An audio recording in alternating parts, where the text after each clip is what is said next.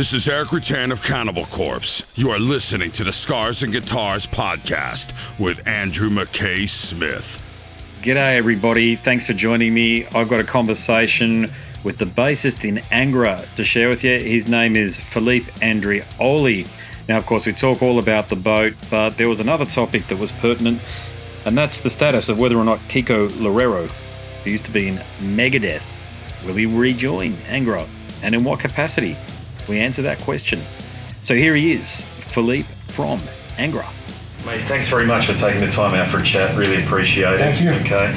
You got a huge show on tonight. You got your DVD filming. Okay.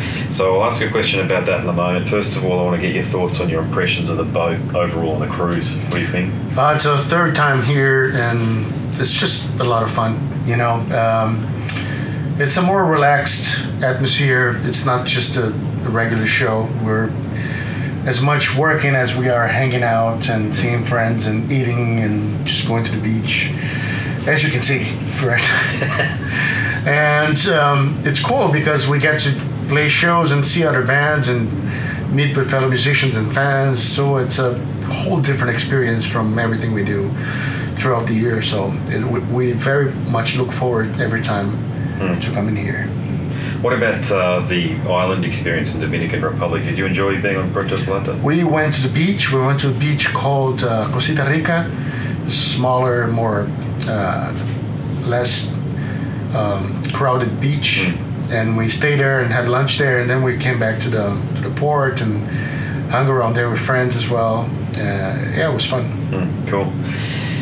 Okay, so your new album, or newish album, is Cycles of Pain. It's been out for 12 months now, is that correct? No, it actually was released on the 3rd of November. Okay, that's it. Okay, there's been a few albums that have been, it's interesting just about all the bands I've spoken to, it's either the beginning of last year or November. So I can always hedge my bets either way on that one. But you guys are established, you know that. I mean, you're a world-renowned heavy metal band. You've got fans from Australia to Europe, across South America and North America.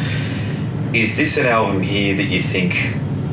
I know that these are interesting questions, I get that, but is it going to find you new fans, or is it going to consolidate your fan base?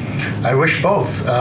Every album we do, we strive first and foremost to be Angra, and that comes very naturally to us. I think this lineup has been established for 8 years now, and I think everyone in the band now knows really well what Angra is about and things we must do to sound like Angra.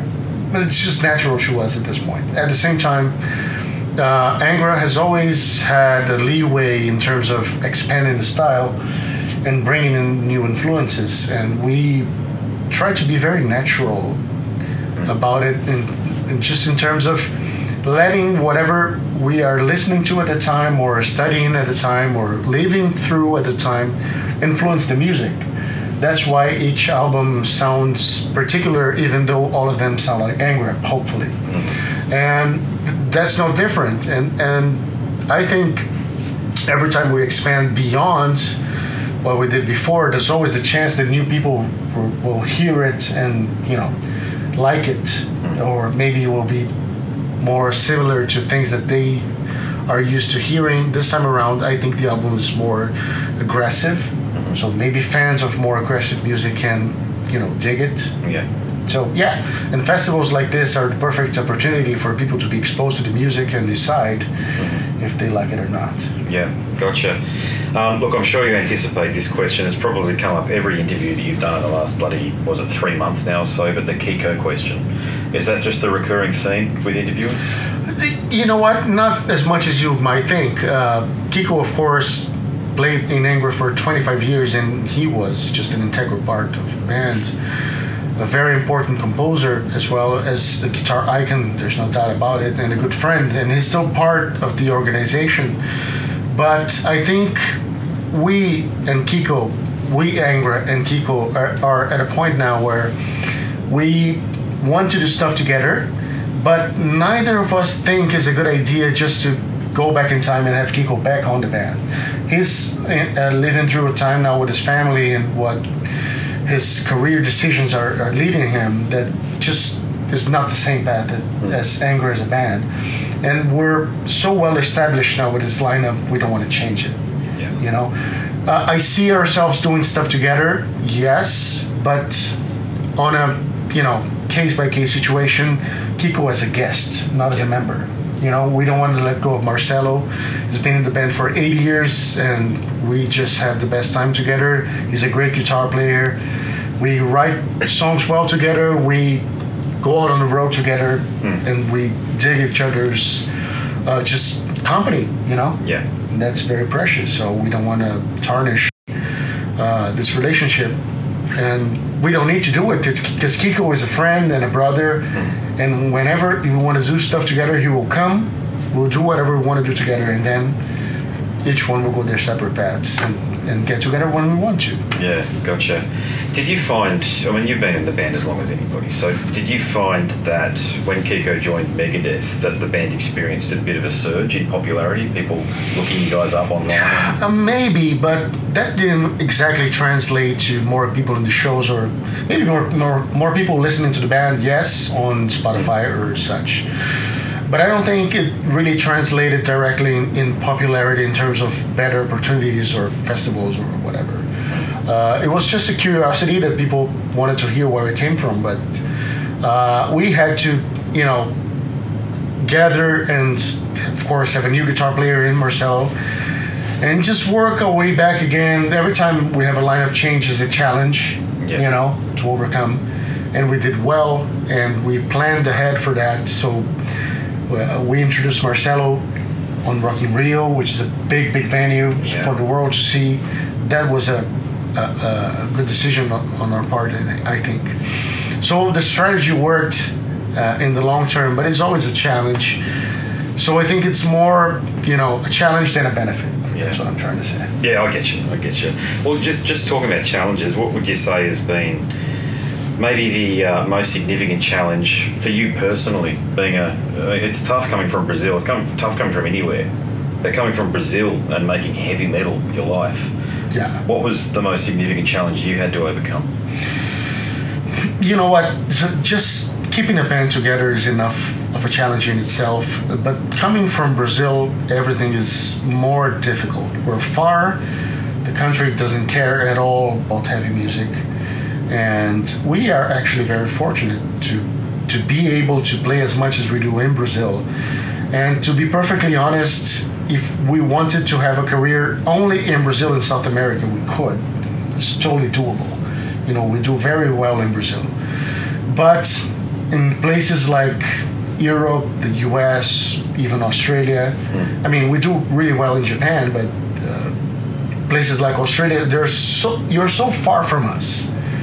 And it's just so expensive just to get there that I feel like an European band or a US-based band would have an easier time just reaching more people, Yeah. And this geographic difference makes us be absent for many, like for example, the festivals in Europe.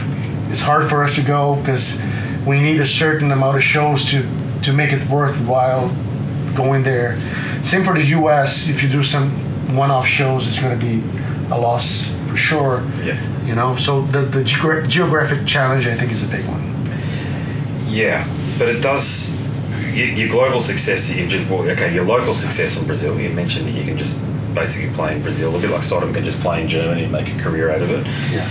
But back when you guys were successful, when you first were, there was two. There was you guys and Sepultura. And that was it. I'm sure there were others bubbling underneath the surface like Volcano and some of those bands that are now well known or renowned, I should say, but certainly didn't have the success financially. What do you feel it was that, say, separated Angra from all of the other great bands that were in Brazil at the time that gave you guys the edge to give you that success? It's hard to say exactly why. It's always basically consistency and persistence.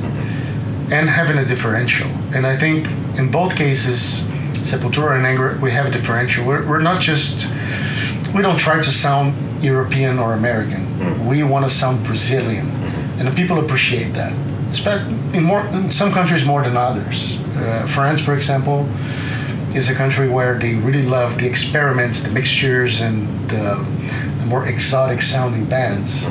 So we, I think, had a lot of success just embracing who we are, Brazilians. You know, Yes. with its pros and cons, but the music in Brazil is so rich and so diverse that using that, I think it was a great thing. You know, and it's just natural to us. It's just who we are. Yeah. That's great. Yeah, fantastic. Yeah. Okay, we spoke up top about the DVD shoot. So, great place to do a DVD shoot, but I imagine you've got to bring in some pretty special equipment and maybe even do a special set list for a show like tonight. Is that correct? Actually, no. For the way I see it, it's the most relaxed DVD experience ever for us, because the ship is taking care of video and audio recording, and all we have to do is go up there and do a great show. So of course we have the whole crew with us, our crew, but the show is no different from the show we've been doing. I mean, we can't even have a backdrop on the pool or LED wall or whatever. Yeah. So the production is very minimal. It's just lights and music, you know? So our job is just to play a great show and have a good time and give people a good time. And hopefully this DVD or whatever media comes out and will show people a little bit of the boat experience. Because I think it's something that if you're never here, you don't know what it's like, you know? And being our third time here, we're well aware of what the experience is like. And I look forward for this DVD release so people can, you know, have some of the experience. Did you guys was it a quick decision? In other words, a decision made in the last few months, or has it been planned?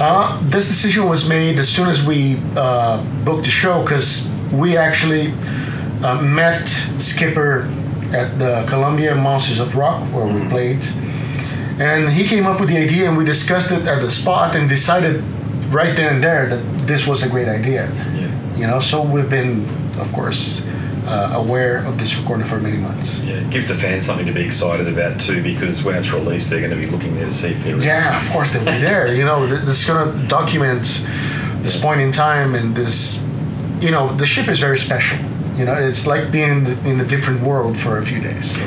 Yeah, very true. Yeah, it does feel a bit like that. It's even though we've got the internet connectivity, which has been great by the way, but still, you the distance from away from everything, and you just look out there, and there's.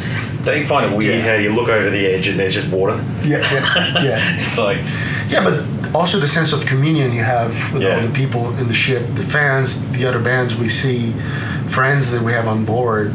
It's just a great experience. It's like being in vacation, but also doing shows and playing, which we love, and seeing other bands. It's just a great experience. Yeah. Mate, I'll make this my last question for you. Thanks for your time. I know we've spoken about Australia, but how likely is it that we'll see you down there sometime in the near future? I mean, we don't have anything lined up for Australia, but we would love to go back. We don't even know promoters there right now. We lost contact with the people that took us there in 2005. Wow, okay. We went to Australia from Japan.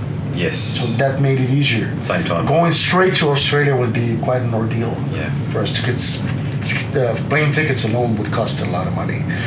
So yeah, I look forward to the opportunity to go back. I loved being in Australia for 3-4 days that we were there last time.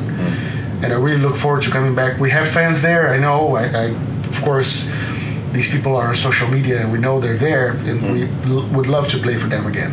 There you go. All right. Well, promoters out there, you know what to do. Yes. Thank you, brother. Really appreciate it. It's been great. Yeah.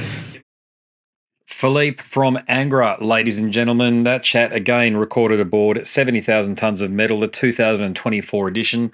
I wonder where we were. I wonder what longitude and latitude we were there. It was certainly on the way back from the Dominican Republic. But anyway, look, there are many more conversations that were recorded aboard 70,000 tonnes of metal, featuring the members of Carnation, Unleashed, Tigers of Pantang, The Halo Effect, Sodom, Scar Symmetry, Nocturnal, My Dying Bride, Inhuman Condition, and Blood Red Throne to check out. You can check them out here on YouTube or Spotify, whatever podcast app you're listening via.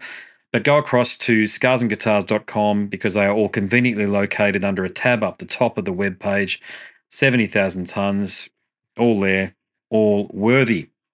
All right, that's it from me. My name's Andrew Mackay-Smith, and I'm the host of the Scars and Guitars podcast. Until the next one, it's a goodbye for now.